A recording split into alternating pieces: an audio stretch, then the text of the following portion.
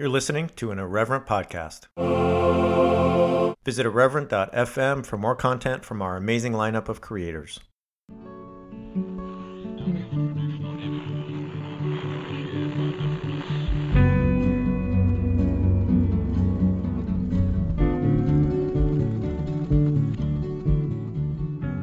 Welcome to Straight White American Jesus. We are back here at the Summit for Religious Freedom in Washington, D.C. at the Washington Plaza Hotel. We're having a great conference so far, and I have the chance now to speak to Indu Kumar, who is a junior at Vanderbilt College, somebody who writes for the college paper at Vandy, The Hustler, and works as a research assistant conducting research into the intersection of water shortages, food insecurity, domestic violence, and women in El Salvador, but also somebody who has worked as an organizer and just a kind of major force with Americans United, getting young people involved. And so let me just stop and say, Indu, thanks for being here.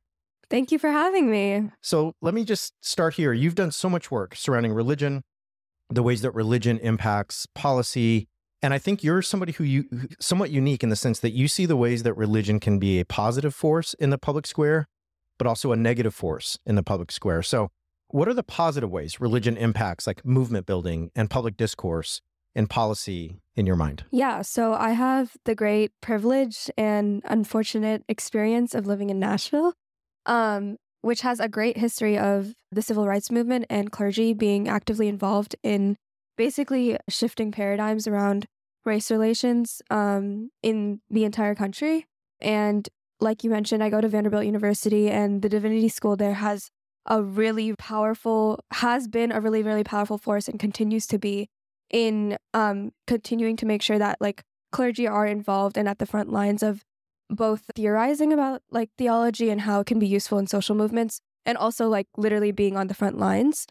On the other hand, we also have like probably the leading force in in state legislatures across the country in terms of attacking trans people specifically, but also just queer people in general, in using white Christian nationalism as a justification for it. And so, like, literally last week, there was a Moral Monday protest after the expulsion of the Tennessee two. Two of them got expelled.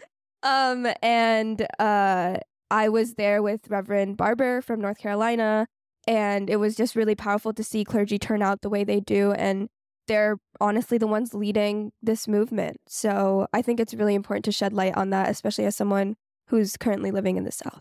When I think of Nashville and the Tennessee Two, I think of Justin Jones as somebody who is a movement organizer, a representative, but if I'm not mistaken, also a student at Nashville Divinity School, and really somebody who I think is embodying a lot of what you're talking about. Yes, exactly. And like, if you see any of the response to the videos of them speaking before the expulsion, everyone has remarked that both of them sound like preachers. Both of them are so influenced by the Black church in the South. And after everything that's gone on since the shooting at Covenant, me as a student and others have been like organizing and trying to get students to see that like this is a long-term movement. And for us, one of the biggest things that we did was last week, we organized a nonviolent training with Reverend Sekou, who was a student of James Lawson, also an alumni of Vanderbilt Divinity School. He was expelled from the Divinity School for his activism in the civil rights movement. And he taught us like something with a very long history, which is militant nonviolent civil disobedience, but very much informed by his religious values. It's just really powerful to be connected to elders who are teaching us strategies to deal with what is a Republican legislature and a very legislatively bleak situation. And so we've, through, I think, the influence of the church, been able to find community and build solidarity. And I'm not a Christian. I didn't grow up Christian. But it's just, there's clearly such an influence in the South when we don't have other institutions supporting this kind of movement building. You know, it's interesting to hear you talk about joining a movement that is in many ways spearheaded by the Black church. You're talking about the fact that you didn't grow up Christian. I've lived in the South, and a lot of the ways that race is constructed in the South is often according to a black-white color line. And as an Asian American, for me, it was a little bit tricky to find my place in certain movements. I'm wondering how, for you as somebody who is an Asian American, what is it like for you to be not a Christian, not a Black person, and yet, part of and in solidarity with a movement that is largely spearheaded by Black clergy? Yeah, so I think to talk about that, I would have to talk about some of the things that influence why I'm in this movement in the first place for separation of church and state. I think when we talk about separation of church and state, people very much see it as something specific to the United States because the language is from like the Constitution and the Bill of Rights. But the way that I was brought to this issue is because I grew up around a lot of Hindu people. I grew up Hindu, and I also was able to see the influence of Hindu nationalism, both in the United States and the diaspora, and the way that it was connected to horrible things, including pogroms against Muslims in India.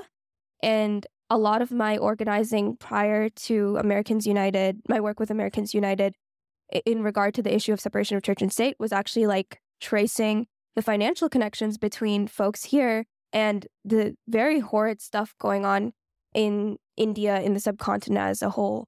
And so when I think about like what is my positionality in relation to the like race relations in the United States, I think a lot of South Asians specifically should be thinking about their caste positionality, because it really, like a lot of like Asian immigrants in general, our communities are not monoliths. And it's very important for us to see like who we are within our respective diasporas and like what privileges we may have. And so that's kind of how I see myself as like someone with a lot of privilege because of my religious background, and someone who I think is working to solve traumas associated with that in my own community, and taking the example of what Black church leaders have done to influence the church as a whole in the United States. And there's a long history of Dalit or oppressed caste folks in India learning from Black liberation theology in the United States. So this is by no means a new connection. And yeah, I think that's how I see myself.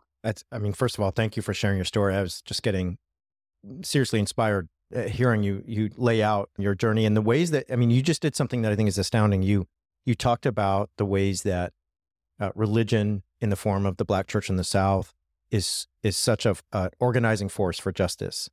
And you talked about the ways that you've been part of that in a response to the experiences and understandings you have of Hindu nationalism, whether in India, on the subcontinent, or in the diaspora, as well as the ways that Christian nationalism, right, is oppressive and hurtful. And so it's really incredible to think about your positionality there. I'm supposed to be hosting a podcast, so I'm not allowed to be speechless, but I'm doing my best. You've worked for Americans United. Americans United is an organization that fights for separation of church and state every day. And you've spent time organizing folks, Gen Z folks, young people. What are the issues that galvanize them? When you talk to folks, sometimes I think for a young person, they might think separation of church and state, like, what does that have to do with me? What are the ways you explain how this is actually a really crucial issue? Yeah, I think, honestly, you kind of talked about it on your panel. I think the biggest thing is to get people to realize what their self-interest in fighting for the separation of church and state is, and the way that it is a root cause for a lot of the issues that we're seeing right now. So like an attack on democracy, January 6th, attacking trans people, attacking religious minorities, the demonization of marginalized communities, all of that can be traced back to this idea of like, how do we build a homogenous nation state? Who is like the ideal citizen patriot? And I think once people are able to do an analysis like that, it's very clear why the separation of church and state is such an important issue in the United States, because honestly, it's driving so much of what the right wing is doing in a post-Trump era. One of the things I've been hopeful about and trying to follow from afar is the ways that people are organizing in the wake of the expulsion of the Tennessee Two, and the way that there seems to be potential for a really broad coalition of folks in Tennessee who see what happened to the Tennessee Two as just blatantly wrong and unjust, but as something that it ties in issues that go to systemic racism, gun violence, but also, as you say, Tennessee being a state that has some incredibly aggressive laws targeting trans people and restricting reproductive rights. From what you've seen on the ground, you're there. You were just at the march and the protest with Reverend Barber. Do you feel that momentum growing in Tennessee among young people? Yeah, definitely. I think a lot of young people just needed a reason to turn out, and this has been the reason. People missed out on the fact that the beginning of this was a shooting, and I think a lot of what we need to do right now is, now that they're reinstated, let's refocus on the issue that began all this, which is exactly what Reverend Barber was saying, and he calls it policy murder, policy violence. And so connecting the issue of gun violence to greater issues like systemic racism, which are undoubtedly also part of the reason that they got expelled, and all the attack on trans people. Like, how is the Tennessee legislature passing laws that are honestly just meant to hurt the health and well-being of marginalized people that they think don't fit into their vision of what Tennessee or the nation ought to look like? And I think a lot of students are making those connections, but they need a movement that is willing to make those connections too, and rhetoric that's willing to make those connections. And so part of the training that I mentioned, it's part of something we're doing called the Tennessee Student Solidarity Network. We're trying to organize students from across different schools. So that's HBCUs, that's Vanderbilt, that's Christian universities like Belmont and Lipscomb, and also high schoolers, because honestly, the biggest interest we've seen so far is from high schoolers. There were, unfortunately, 13-year-olds sitting in the audience last week as they tried to lower the age for being able to own a firearm, and as they tried to say we need to arm teachers. But it's simultaneously like really powerful to see how many people of different ages are really involved in this work.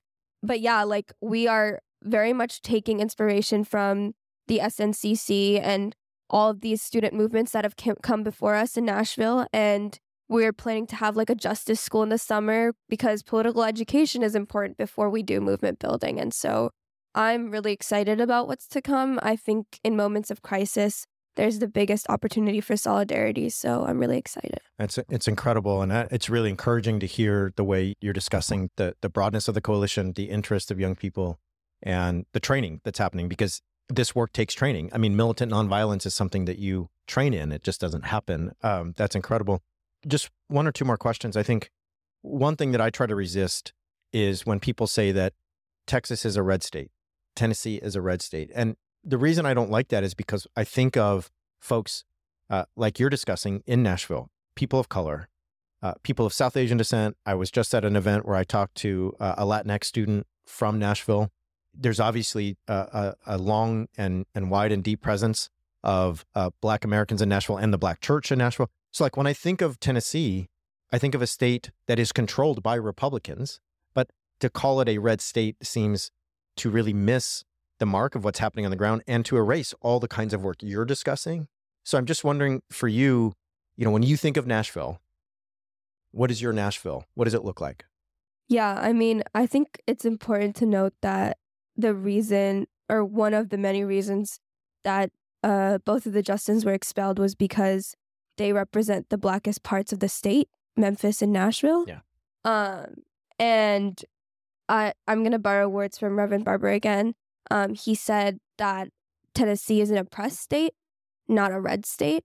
And it's so true, because he talks a lot about, like, if you can just turn out 20% of the poorest and most marginalized, most impacted people in the state, because they're not being organized, they're not being talked to. And that's not only Black people from the South, it's also rural white people in the South who have the same interests. Those people are frankly not being catered to by Democrats or Republicans.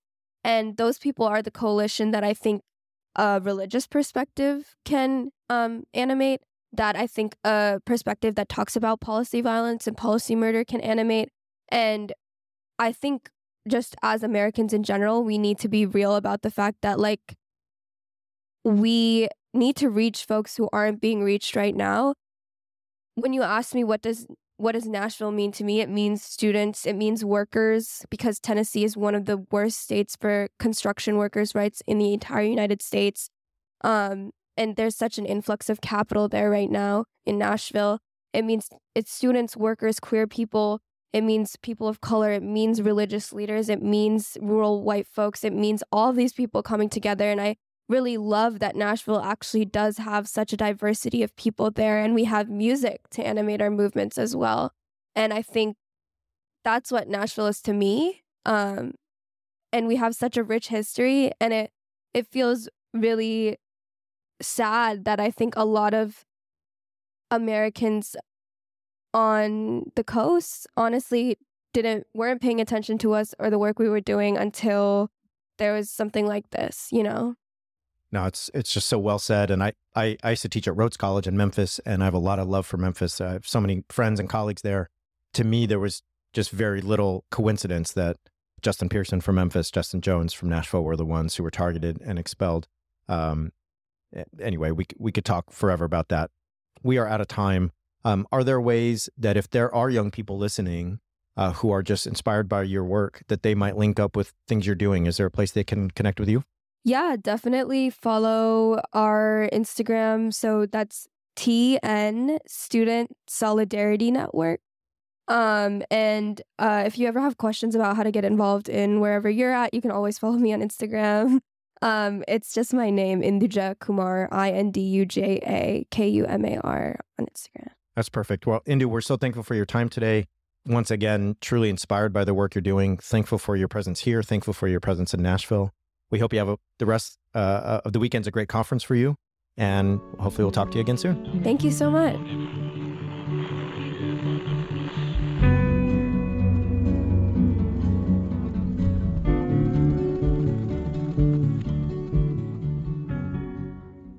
This has been an Irreverent Media podcast.